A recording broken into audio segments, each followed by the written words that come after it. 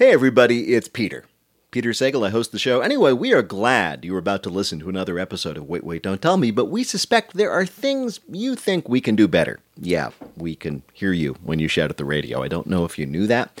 Anyway, there is a way you can give us your feedback. Just go over to npr.org/podcast survey and fill out a short survey about us and your ideas for us, unless your idea is that the show needs a different host, in which case you should go to npr.org/oh-I-am-so-very-wrong.very-very-wrong. Everybody else, especially if you've never taken any of these surveys before, go to npr.org/podcast survey and tell us what you think. And now, here's this week's show.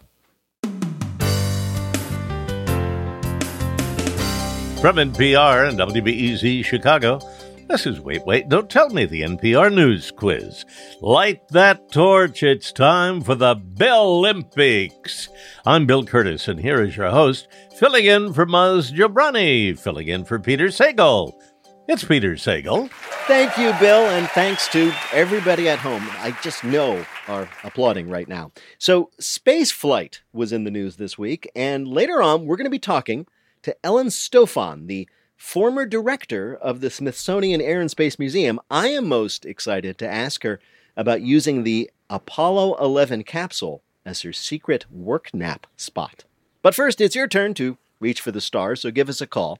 The number is 1-888-WAIT-WAIT. That's 1-888-924-8924.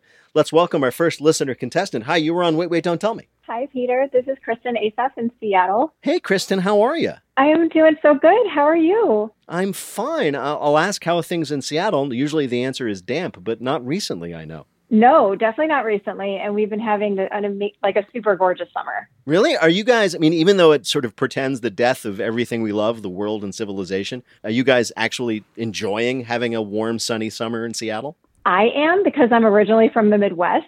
But that being said, we did have our hottest day on record here, right? Or one of the hottest days on record a couple weeks ago. Oh, well, that's good. Yet another, feather in the hat of Seattle. Yet another harbinger. Kristen, let me introduce you to our panel this week. First up, you can hear her on the Scam Goddess podcast, and you can see her on iCarly on Paramount Plus and a Black Lady sketch show on HBO Max. It's Lacey Mosley.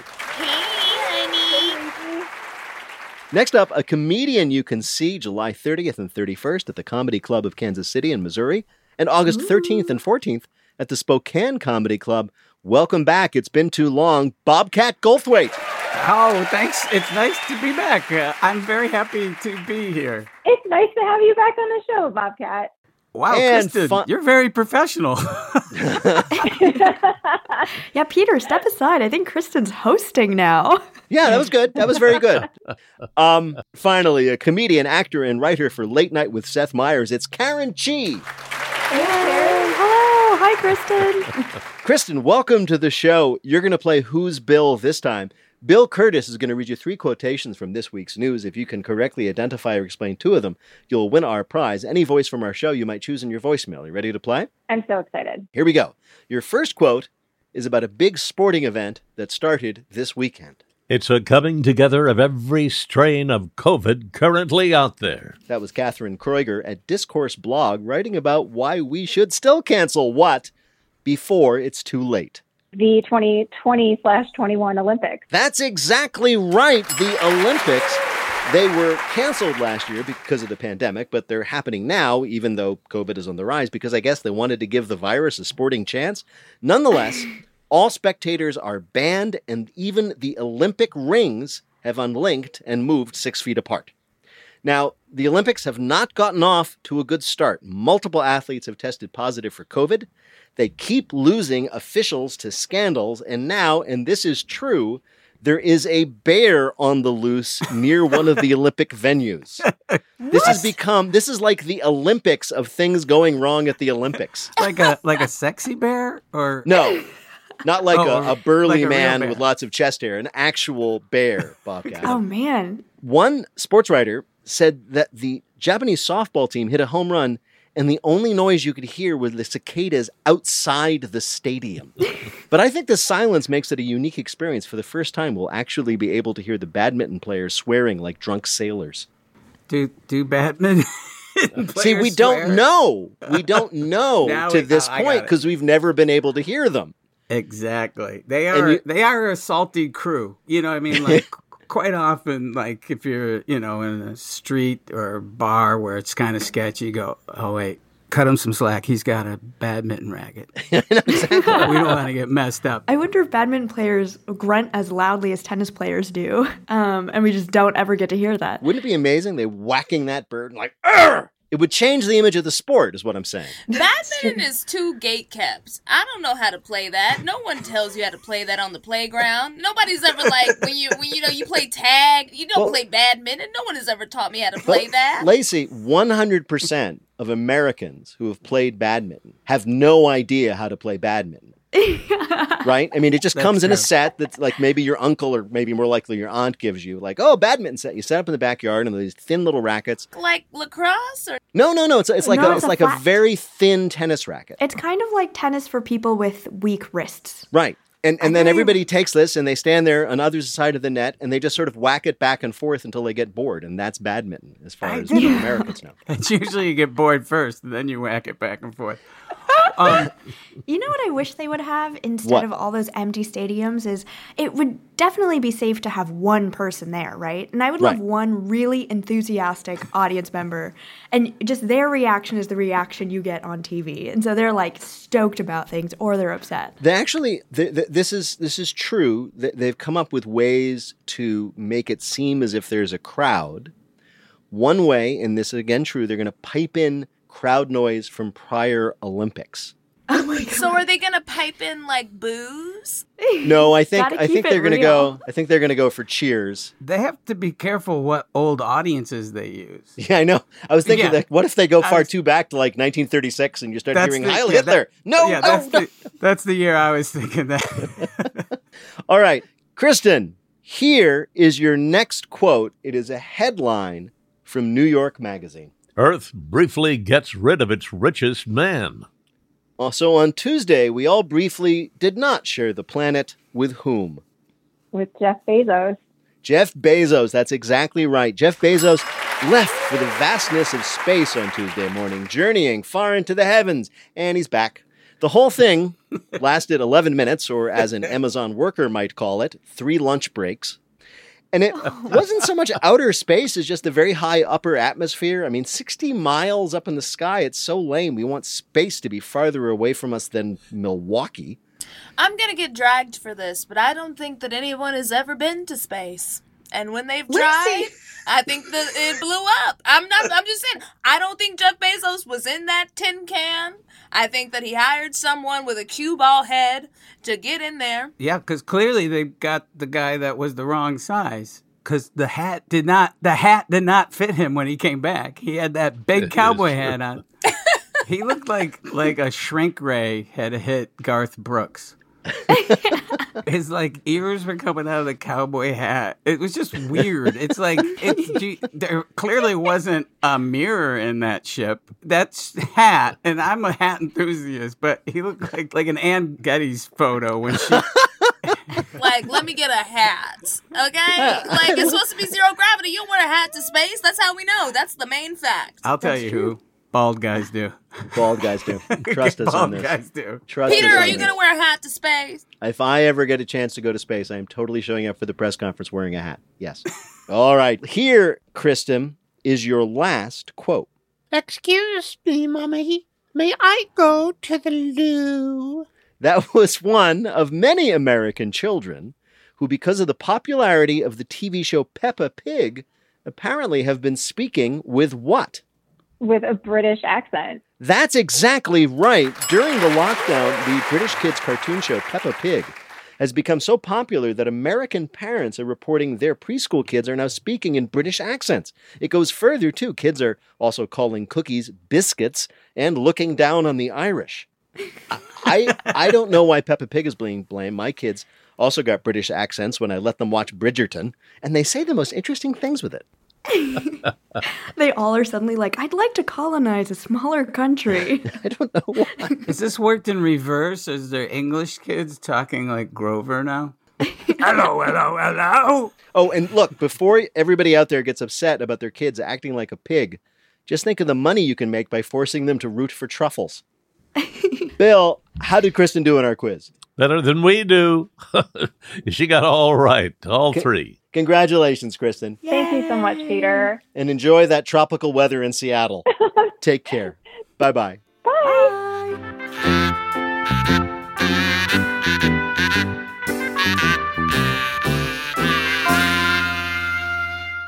Right now, panel, it is time for you to answer some questions about this week's news. Bobcat, what we all believed in our hearts was proven right this week. According to science, some dogs are just what? Dumb. No. They can do math. Some dogs. No, they are. I'll give you a hint. Who's a good boy and who's just an okay boy? The dogs understand what we're saying. No. I'm sorry. But if I say it really fast with a lot of conviction, it sounds like I'm right. Bobcat, I believe you. That sounds right. Yeah, that sounded right because I said, I got it. How about I'll try one more time. Many dogs go to obedience school, but some of them take AP classes there. Some dogs are really smart. Exactly. Some dogs are much smarter than other dogs. And yes, everybody who is listening, I am talking about your dog. The study focused on a dog's ability to remember the names of individual toys, and the researchers found that some border collies had the same name-recognizing ability of a 3-year-old human. But some of them not only couldn't do that, but they just stood there and drooled and peed on the carpet, again, much like a 3-year-old human. That makes sense. I've seen Air Bud. They're very talented. Yeah. Some dogs. Some dogs can hit a 3-pointer. I know, man. Mm-hmm. Of course, we wonder, dogs, if you're so smart, can't you figure out a better way to say hi to each other? Yeah, the butt sniff. Yeah. They get right to the point. Yeah. Their lives are shorter, and I appreciate it. Should we all be doing that? Yeah, I think we should embrace it. Yeah, I mean, you would learn more about somebody. I mean, the dogs do it because apparently they get a vast amount of information from the smell of the other dog. Basically, sniffing a dog's butt is like getting to look in their phone for 2 hours. You learn everything about them. It's not really what they smell. It's they learn how tolerant the other dog is. Are you cool with this? Yeah. Are you cool with what I'm doing? All right. All right. Well, this dog is a pushover.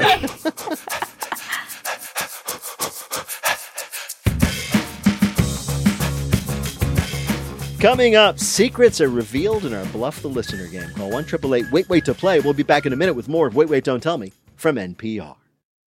Good question. That's a really good question. It's a great question. This is free therapy. Thank you for asking me that. God, that's such a good question. That's an interesting question. But what Fresh Air interviews are really about are the interesting answers.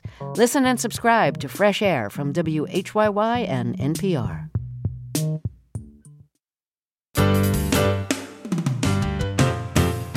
From NPR and WBEZ Chicago, this is Wait, Wait, Don't Tell Me, the NPR News Quiz. I'm Bill Curtis. We're playing this week with Karen Chi, Lacey Mosley, and Bobcat Goldthwait. And here again is your host, who for 11 minutes this week moved one spot up on the richest man on earth lists, Peter Sagal. Thank you, Bill. Right now it is time for the Wait, Wait, Don't Tell Me Bluff the Listener game. Call 1-888-WAIT-WAIT. Play our game on the air. Hi, you're on Wait, Wait, Don't Tell Me. Hello, I'm Maggie from Swarthmore outside of Philadelphia. Ah, Swarthmore. I know it well. I understand there's a small college of some kind there where people can learn a trade. Something like that, yes. What do you do there in Swarthmore? Actually, I work in another place outside of Philadelphia called Doylestown, where I'm a hospital chaplain. Oh, my goodness. Yeah. All my mirth drains from me. Sorry. Well, if I can be sincere, you're doing very important work, and it is much appreciated. Oh, thank you. Yes, thank you. Thank you. Well, it's nice to have you with us, Maggie. You're going to play our game in which you must try to tell truth from fiction. Bill, what is Maggie's topic? Deny everything. Politicians have secrets. For example, did you know that under Ted Cruz's beard, there's just more beard all the way down? This week, a government official's skeleton in the closet came to light. Our panelists are each going to tell you about it, but you have to pick the real one. Do that. You'll win the Wait Waiter of your choice in your voicemail. Are you ready to play? Yes. All right, let's do it then. First, let's hear from Karen Chi. As Australia's COVID-19 rates are rising at an alarming rate, the nation's Prime Minister Scott Morrison gave an important announcement. Contrary to popular opinion, he actually did not poop his pants at a McDonald's in 1997. The rumor began as a social media post from a guy who said he knew a guy who worked there and has haunted him ever since. While on an Australian radio show this week, the Prime Minister asked, "Can I clear up one thing?" and then proceeded to state whether or not he had cleared up a different thing in a fast food joint 24 years ago. Morrison said that despite the pervasive urban myth, the tale of his sudden and surprisingly violent excretion was actually false. To his credit, the Prime Minister would not have been the first person to poop his pants at a McDonald's, though he probably would have been maybe the first person to do so while also being too old to enter the play place. Afterwards, though, listeners realized that the specificity of his comment meant that the jury is still out on whether he pooped his pants at a McDonald's in 1998, 1999, or really any other year he's been alive. Scott Morrison, Prime Minister of Australia, denying the rumor that he had an accident at a McDonald's some years ago. Your next story of private politics comes from Bobcat Goldthwait. This week at the National Law Enforcement Museum, while cataloging a recently acquired estate of J. Edgar Hoover, a disturbing discovery was made. Naked home movies of J. Edgar Hoover, singing and dancing to hit songs from the rock musical Hair. Hoover, who believed that the hippie counterculture and the sexual revolution were destroying America, went incognito to see the anti-Vietnam War and pro-free love musical Hair in 1968 while it ran on Broadway. But while attending Hair, something unexpected happened to the hard-nosed conservative director of the FBI. He fell in love with it. The songs, the nudity, the choreography, the whole thing. And Hoover became insistent that he could join the cast if only they saw his talents. Hoover had his underling take Super 8 movies of him singing and dancing around his office in the state of nature, hoping to land a lead in Hair. Upon reviewing the films, Hoover had them destroyed, or thought so, not because of his embarrassment or that they left him extremely compromised. No, he had them destroyed because he thought, quote, "I sound pitchy." Recently discovered home movies of J. Edgar Hoover performing songs from the musical Hair. Your last story of A Secret Revealed comes from Lacey Mosley. To you or me, there's nothing unusual about the 1980s magazine ads for Fancy Boy porridge. The porridge is so thick you can eat it with your feet. But last week, one eagle-eyed observer came forward with shocking observations. The feet that you see in the photos holding a spoon and dipping it into the porridge? They belong to young Boris Johnson. Clive Kensington, whose name is real and not just two of the most British-sounding names I could think of mashed together, said to the Daily Mirror, "I saw a video of Boris Johnson swimming recently, and when I saw his feet, I immediately recognized them from the Fancy Boy porridge ads. I think a lot about feet. Please don't ask me any questions about that," end quote. After initially denying that the feet were his, and that he even had feet, Johnson admitted on Tuesday that the feet were his. "Yes, before I got into politics, I did some foot modeling, but none of the weird stuff." Johnson said he gave up the foot modeling once he began working in the government, but that he is considering returning to it if the Brexit thing doesn't work out. All right, here are your choices. We found out something about somebody prominent. Was it from Karen? The Australian Prime Minister Scott Morrison might have soiled himself at a McDonald's many years ago, although he denies it. From Bobcat Goldthwait, movies of J. Edgar Hoover dancing to the musical Hair, although not to his own satisfaction. Or from Lacey, Boris Johnson admitting that as a youth, he was a foot model for a series of porridge commercials. Which of these is the real story of a surprising thing in a prominent person's past? Oh, goodness. Who knows? I'm going to guess the first one. You're going to guess the first one. You're going to guess Karen's story of the rumor that Australian Prime Minister Scott Morrison pooped himself in a McDonald's back in the late 90s. That's your choice? I guess it's my choice, yes. All right, you guessed. You're going to go with it's too late. You've already said it. All right, well, to bring you the story, we brought someone who knows everything about this very story. The Prime Minister of Australia has been forced to go on the record and deny that he did poop his pants at a McDonald's in 1997. That was Cam Tyson, an editor at Pedestrian TV, who wrote an investigation into the story of whether or not Scott Morrison did, in fact, poop himself at a McDonald's, because that's an important thing to know. Congratulations, Maggie. You got it right. You earned a point for Karen Chi. You've won our prize, the voice of your choice on your voicemail. You've done fabulously well. Thank you so much. Thank you so much. And thanks for the good work you do. Take care. Thanks. Bye. Bye-bye. Bye. Tell me what the secret is. Tell me what the secret is. Tell me what the secret is. And now the game where highly qualified people take on a challenge they never trained for. It's called Not My Job.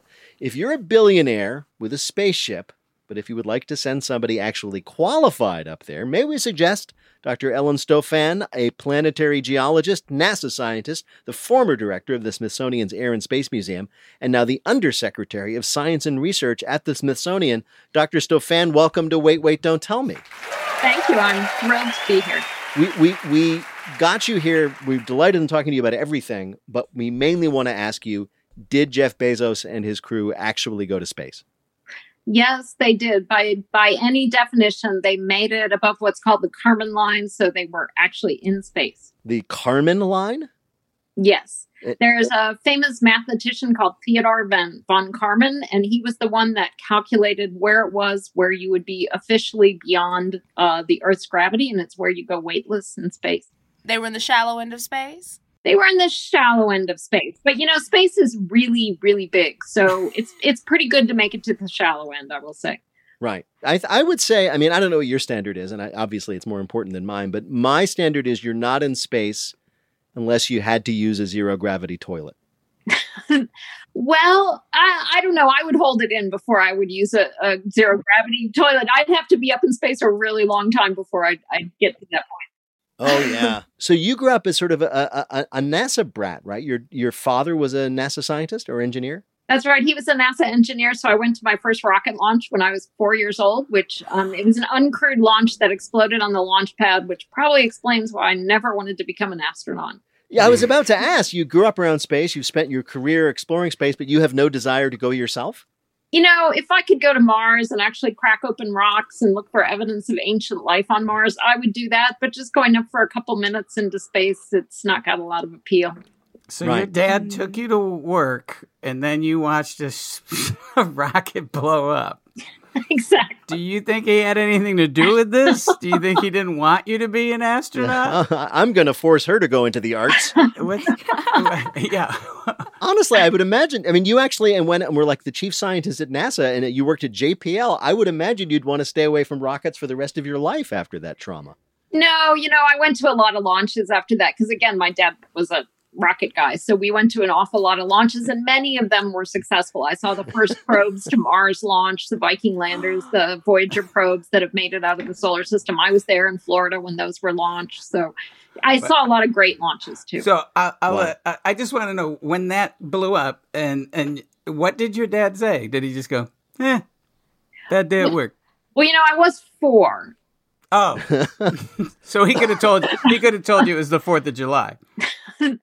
Yeah, I will say I really remember it, even though I was only 4. But he was in the blockhouse, and apparently, what I don't remember is my mother told me. Apparently, my sister and I got quite upset because we were I thought my dad stood next to the rocket with a big button. Oh, I see. You were afraid. So you weren't near your father. You were afraid your father was we were far away. Yeah. So, and he was in a blockhouse, and he was absolutely fine. But I got someone upset, which is probably why I remember it so well. Peter, can I ask a question? Go right ahead. Did Neil Armstrong go to the moon? Yes, ma'am. He certainly did. He certainly went to the moon. And my favorite story around that is one of the astronauts, the Apollo astronauts, when he was asked about it, and he had this great Texas accent. He said, I could see faking it once, but 9 times. We actually went to the moon 9 times. That's a good response. It's not as pungent as Buzz Aldrin just punching the guy, but Well, you do what you do. So you became, if I'm not mistaken, a planetary geologist. That is absolutely correct. I heard Carl Sagan talking about why we were going to Mars when I was 14, and I decided that's what I wanted to do. I was obviously a bit of a nerdy kid. That's so cool. We keep being told that the discoveries being made on Mars are very, very exciting. But every time the discovery is always something along the lines of more rocks and look, dust. So what am I missing here? There might have been water here a while ago. I was trying to reach. I normally have a rock within reach. Actually, it's just slightly out of reach. To a geologist, every rock is extremely exciting. But I will say, when you're trying to figure out a whole planet, even one like Mars, that's a third the size of the Earth, it's like a detective trying to figure evidence. So what we've been doing at Mars is figuring out, was there water on the surface at one point? Yes. How long did it stay on the surface? Wow, about 500 million years. That could have been long enough for life to evolve.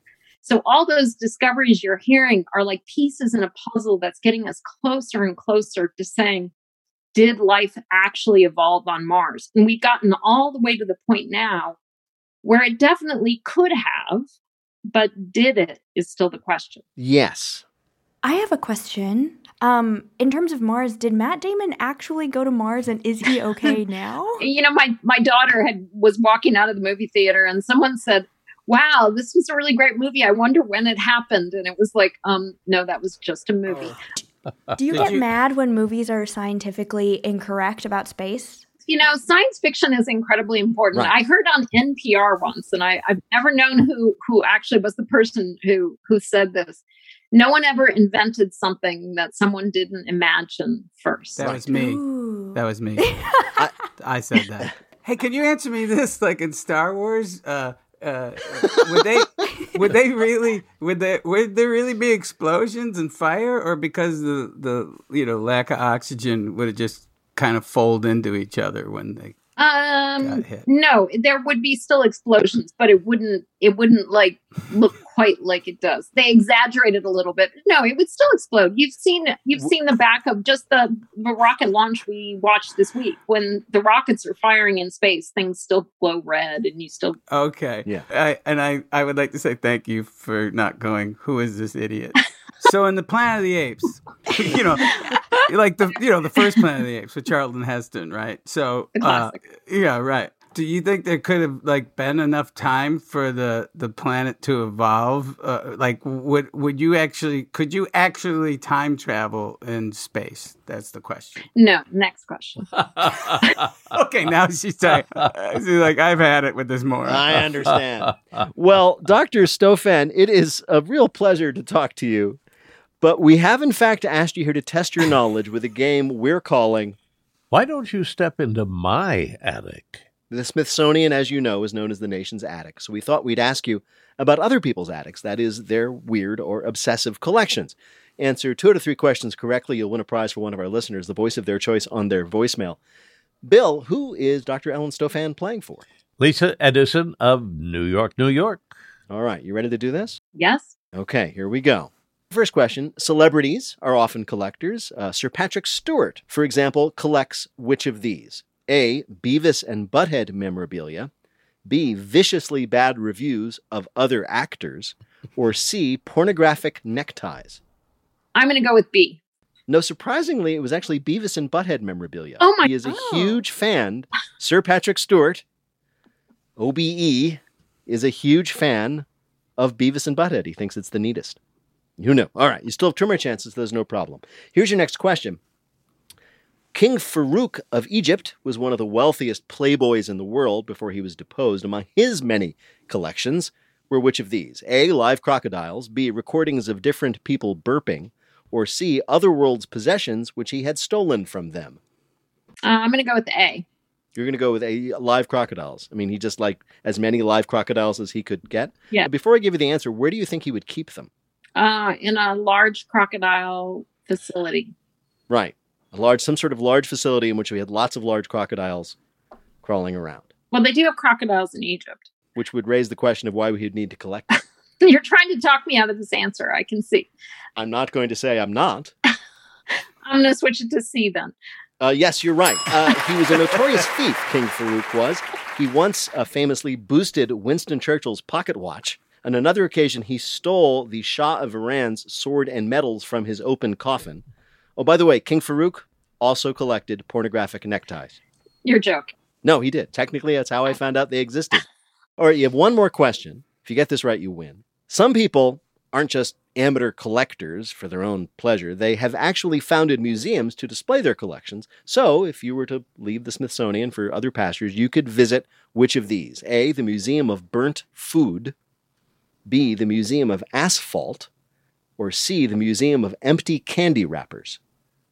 I'm going to go with candy wrappers. You're going to go with candy wrappers? Yeah. You're right, although all of them are real museums.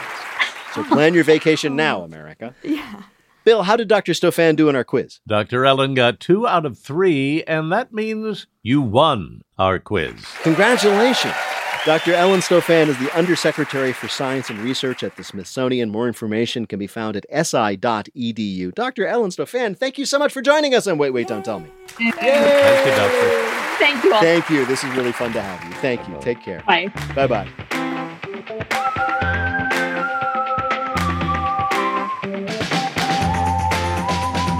In just a minute, Bill is totally a Miranda. A Limeranda. It's our listener limerick challenge. Call 1-888-WAIT-WAIT to join us on the air. We'll be back in a minute with more of Wait, Wait, Don't Tell Me from NPR.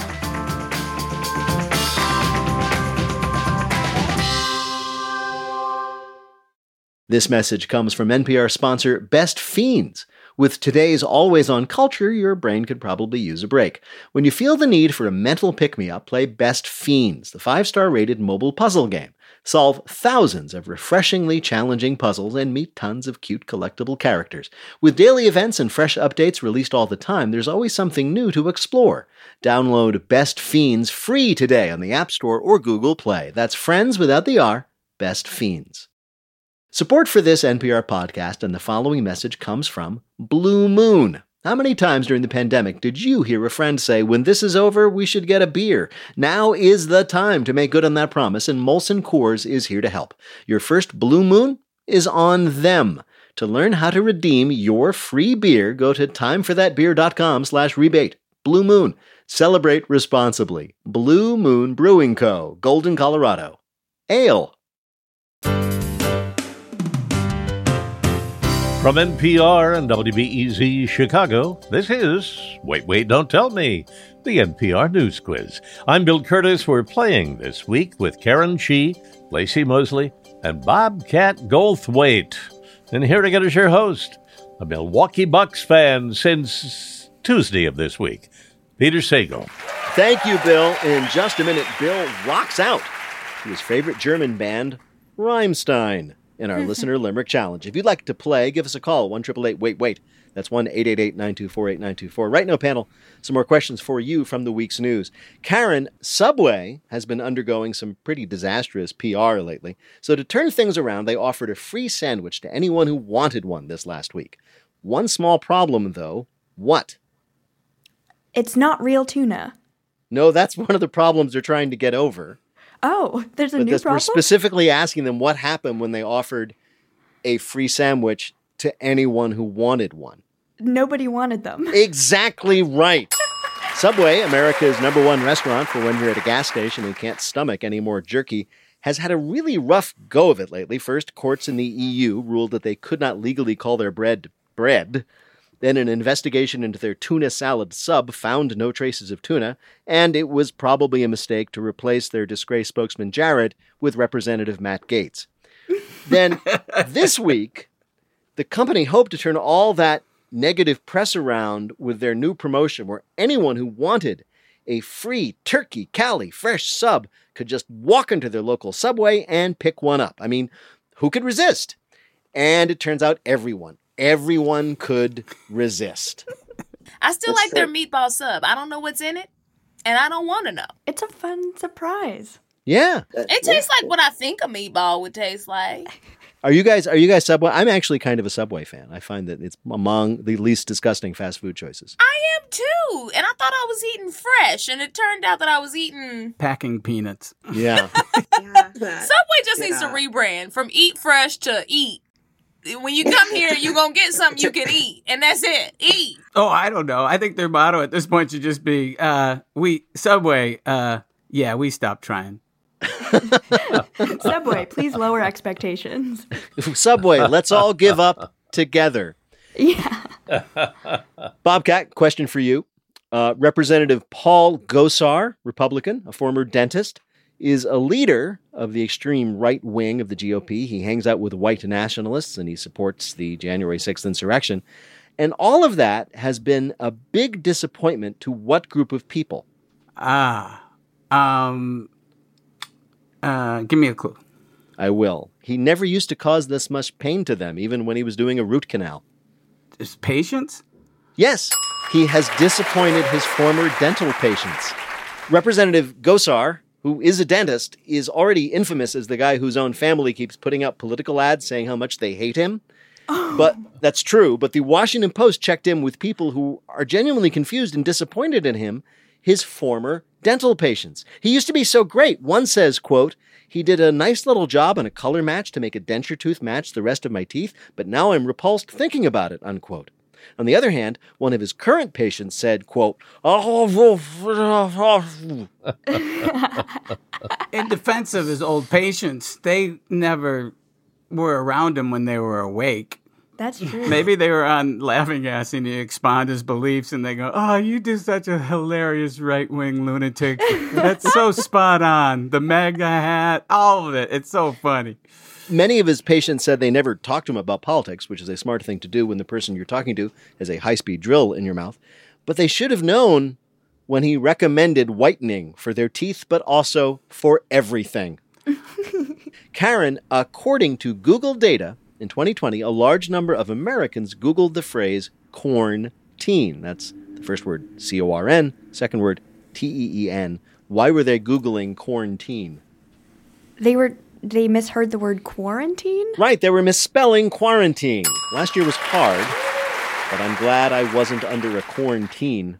People attempting to Google quarantine Googled the phrase quarantine instead, which, by the way, resulted in lots of helpful information for parents. Ask your teen if they're using corn. It's teens who are super into cornhole. Yeah, I know. Quarantine sounds like a crappy Midwestern superhero. Quarantine, stop that villain! All right, I'll just get stuck between his teeth.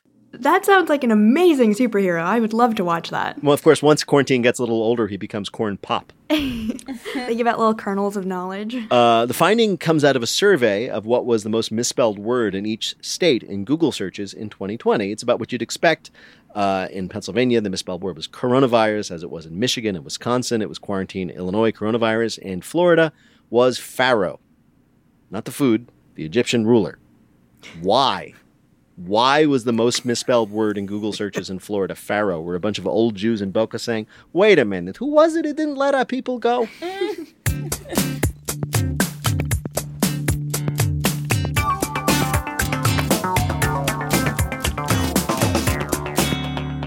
Coming up, it's Lightning Fill in the Blank, but first it's the game where you have to listen for the rhyme. If you'd like to play on air, call or leave a message at 1-888-WAIT-WAIT. That's 1-888-924-8924, or click the Contact Us link on our website, waitwait.npr.org. There you can also find out about our upcoming shows in the real world. In Philadelphia at the Mann Center, August 5th, and at Tanglewood in Western Massachusetts, August 26th. Be there! Hi, you're on Wait, Wait, Don't Tell Me. Hi, this is Rob from Lake Leelanau, Michigan. I have been to Lake Leelanau, Michigan, he said proudly, and it is a fantastically beautiful place. What do you do there? I am a choir and drama director. That is an impressive and important thing to be doing. I'm sure you're changing lives. Do you find yourself encouraging your students to go into the arts, or do you find yourself hoping they won't because, well, you know? Oh my gosh. Not very often, I'll tell you. I teach at Interlochen Center for the Arts during the summer. Oh, my goodness. And, well, wait a minute. That's a whole other thing. Talented kids. Yes, massively talented kids go to Interlochen. Yeah, so in the summer, that doesn't really happen. But, sometimes every once in a while, you have a kiddo that really thinks really a lot about themselves. And you're like, okay. Oh, I can imagine. Well, thank you for the good work that you do. Thanks. Rob, Bill Curtis is going to read you 3 news-related limericks with the last word or phrase missing from each. If you can fill in that last word or phrase correctly in 2 of the limericks, you'll be a winner. You ready to play? I'm ready. All right, here is your first limerick. 2 orange scoops, high stackin', please. A noodly, lip-smackin' tease. With bright orange powder, ice cream louder. The flavor is Kraft mac and cheese? Yes, if you love ice cream, but wish it tasted like something that's supposed to be hot, then you'll love the new Kraft macaroni and cheese flavored ice cream. The launch of this was met with a, quote, overwhelming response, but that could mean anything. Projectile vomiting is an overwhelming response. The ice cream is a limited edition, so you have to try it soon. Or don't. But if you do, make sure to pick up some tuna and frozen peas and have a sundae. I kind of want to taste it. Here's the thing. What does macaroni taste like? Macaroni tastes like a hug in your mouth. It does. Now I want Kat, have some. you ever been hugged before? It is, though. It's a hug in your mouth. Like, it's macaroni's like, I understand you, Bobcat. Everything's okay. It's like, you don't have to do that work that you were supposed to do today. You just stay on the couch and rewatch Peaky Blinders. Yeah, exactly. Come on, it'll be fine. All right, very good. Here is your next limerick. DNA tracking is really a cinchy. It makes art scholars feel a bit flinchy. I am part of the clan of the Renaissance man. My great-uncle is Leo Da Vinci? Yes, Da the Vinci. Leonardo da Vinci DNA Project has identified 14 of his living relatives, who I assume will be legally changing their names to Leonardo Descendant. Da Vinci DNA tracked the genealogical lines of Da Vinci's father, Mr. Da Vinci, and found 14 individuals who share some of the master artist's DNA. They all live in Italy. They range from age 1 to 85. They've had a wide variety of jobs and hobbies. In fact, the only thing they have in common is that they're all facing much higher expectations now. Researchers are very excited to study these 14 people to see if their DNA sheds any light on Da Vinci's genius and to see if their 14 birthmarks combine to form a Masonic map to the secret site of the Holy Grail. That must be tough because no matter how successful you are, you're going to be a letdown compared to Leo da Vinci. At least he's not here to be disappointed in you personally, really? Right. All right, here is your last limerick. Our fashion sense serves as a rote gag. Thanks HBO, we can now gloat brag. For sex and the city makes pledge drives look pretty. Ms. Bradshaw now carries a tote bag. Yes, based on paparazzi photos from the set of the new Sex and the City reboot, it looks like Carrie Bradshaw has swapped her designer handbags for public radio tote bags. You thought you were a Carrie, it turns out you're more of an Audie Cornish. This was really cool for us at NPR until you realize it just means Carrie is old now. Her advice column is about reverse mortgages these days. Bill, how did Rob do in our quiz? Unbelievable 3 in a row. Congratulations, Rob. Yay. Well done.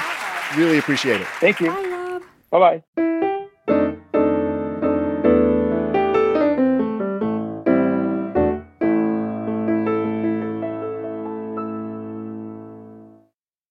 This message comes from NPR sponsor Capital One. Ready for a new ride, but not sure where to start? Try the tool designed to make car shopping and financing easier. With Capital One Auto Navigator, you can find a car and get pre-qualified instantly. Then, see your real rate and monthly payment without impacting your credit score. It's so simple, you might feel like you're taking the easy way out. That's because you are. Capital One, what's in your wallet? Terms and conditions apply. Find out more at CapitalOne.com/AutoNavigator. Now on to our final game, Lightning Fill in the Blank. Each of our players will have 60 seconds in which to answer as many fill-in-the-blank questions as they can. Each correct answer is now worth 2 points. Bill, can you give us the scores? Bobcat has 2, Lacey has 2, and Karen has 4. Oh, my goodness. So, Lacey and Bobcat, you're tied, so I'll randomly pick you. Bobcat, you go first. The clock will start when I begin your first question. Fill in the blank. On Wednesday, Nancy Pelosi rejected 2 GOP nominees for the committee investigating the attack on the blank. Capitol. Right. Thanks to the Delta variant, daily blank infections have tripled over the last 2 weeks. COVID. Right. In a powerful tirade against cryptocurrencies like Dogecoin, blank called the entire market a cartel to benefit the rich. Julian Assange, the creator of Dogecoin. On Wednesday, PG&E announced plans to bury power lines in areas of California where blank risk is high. Fire. Right. According to the Washington Post, President Trump's PAC has spent about blank of the $75 million it has raised to litigate the election. 100%? No, none. They have spent none of it on the election. This week, a man in Florida was arrested after he threw a live alligator into the roof of a bar in order to blank. Clear it out. No, in order to, quote, teach it a lesson. According to police, the man stole the alligator from a nearby mini golf course, where, this being Florida, it probably worked the front desk. He then wrestled with it outside a bar and tried to throw it onto the roof to teach it a lesson, he says. Was the lesson about where the roof was? The lesson was about flight. I've seen a lot of cartoons, so I imagine the alligator came down as luggage. Yes, exactly. Bill, how did Bobcat do in our quiz? Well, he got 3 right for 6 more points. He now has 8, and that is the lead. All right, Lacey, you're up next. Fill in the blank. On Monday, a federal judge upheld Indiana University's right to require students to get blanked. Vaccinated. Yes, this week, Senate Republicans blocked a vote to start debating the bipartisan blank bill. The bipartisan toilet bill. Infrastructure. On Monday, a city hall in Louisiana removed a blank that had stood at City Hall for 99 years. Statue. Right. According to a new report, average blank expectancy in the U.S. has dropped by a year and a half. Life expectancy. Right. This week, a mom in Washington was mortified after learning that her 6-year-old daughter went to school with blanks stuck to her Velcro shoe. Toilet paper. No, her mom's underwear. After picking up her kid from school, the mortified woman took a video of her daughter explaining what happened, and honestly, the kid tells it best. First, a teacher said, "You've got something in your shoe, honey?" And then I stomped all the way to the principal and said, "This is my mom's underwear. Our house is quite messy." And then I got back to class and I said, "This was on my shoe this morning," and my teacher said to put it in my backpack. Might be a little embarrassing, but at least the kid got an A+ on her show and tell way too much assignment. Mm-hmm. Bill, how did Lacey do in our quiz? Lacey had 3 right for 6 more points. She now has 8 and is tied for the lead with Bobcat. All right. How many, then, does Karen Chi need to win? Well, Karen needs 2 to tie, 3 to win. Oh, my God. You ready for this? We'll see. I'll try my best. All right, here we go, Karen. This is for the game. During a town hall on Wednesday, President Biden said getting rid of the blank would cause chaos in Congress. The filibuster? Right. This week, the administration announced extended bans on non-essential travel to Canada and blank. Mexico. Right. This week, a police officer in California who spent all of 2020 on disciplinary leave was blanked. Let back onto the force. No, he was named 2020's California Officer of the Year. On Wednesday, disgraced producer Blank pled not guilty to assault charges in L.A. Harvey Weinstein. Right. On Thursday, President Barack Obama announced a new book he's co-authoring with blank. Bruce Springsteen. Yes. For the past 7 years, a woman in New Jersey says that she's been battling the IRS to prove that she is blank. Paying her taxes? No, that she is not dead. Thanks to a clerical mix-up, the woman was declared dead 7 years ago and has been fighting with the IRS ever since. The problem is, every time she calls to resolve the issue, the person on the other end says, "Oh no, a ghost!" The woman says she's really looking forward to finally getting everything sorted, but will miss being able to tell friends, "I'm sorry, I won't be able to make it to your improv show. I'm legally dead that day." She ghosted the IRS. Which we should all ghost the IRS. Bill, did Karen do well enough to win? She had 4 right for 8 more points, and that means with a total of 12, she is the winner, the champion this week. Yay! In just a minute, we're going to ask our panelists to predict what will be the big surprise out of the Olympics. But first, let me tell you that Wait, Don't Tell Me is a production of NPR and WBEZ Chicago in association with Urgent Haircut Productions, Doug Berman, Benevolent Overlord. Philip Goedeke writes our limericks. Our house manager is Gianna Capadona. Our social media superstar is Emma Choi. Our web guru is Beth Novi. BJ Liederman composed our theme. Our program is produced by Jennifer Mills, Miles Dornbos, and Lillian King. Special thanks to Vinnie Thomas. Our quarantine is Peter Gwynn. Technical direction is from Lorna White. Our CFO is Colin Miller. Our production manager is Robert Newhouse. Our senior producer is Ian Chillock. And the executive producer of Wait, Don't Tell Me is Michael Danforth. Now, panel, what will be the big surprise out of the Olympics in Tokyo? Lacey Mosley. The Olympic Committee unveils a surprise brand new sport to commemorate what we all did during lockdown last year. Couch surfing. Whoever's buns can withstand the grip of an IKEA couch the longest wins. Naturally, Sweden takes it because of the home field IKEA advantage. Bobcat Goldthwait. Athletes are now allowed to nurse, so we are going to be surprised by the amount of 28-year-old male athletes who are still nursing.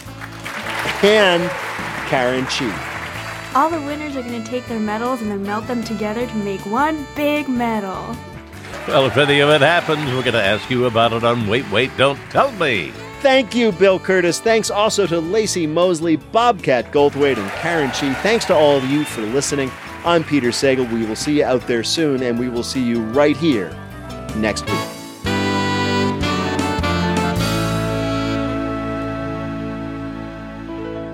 This is NPR.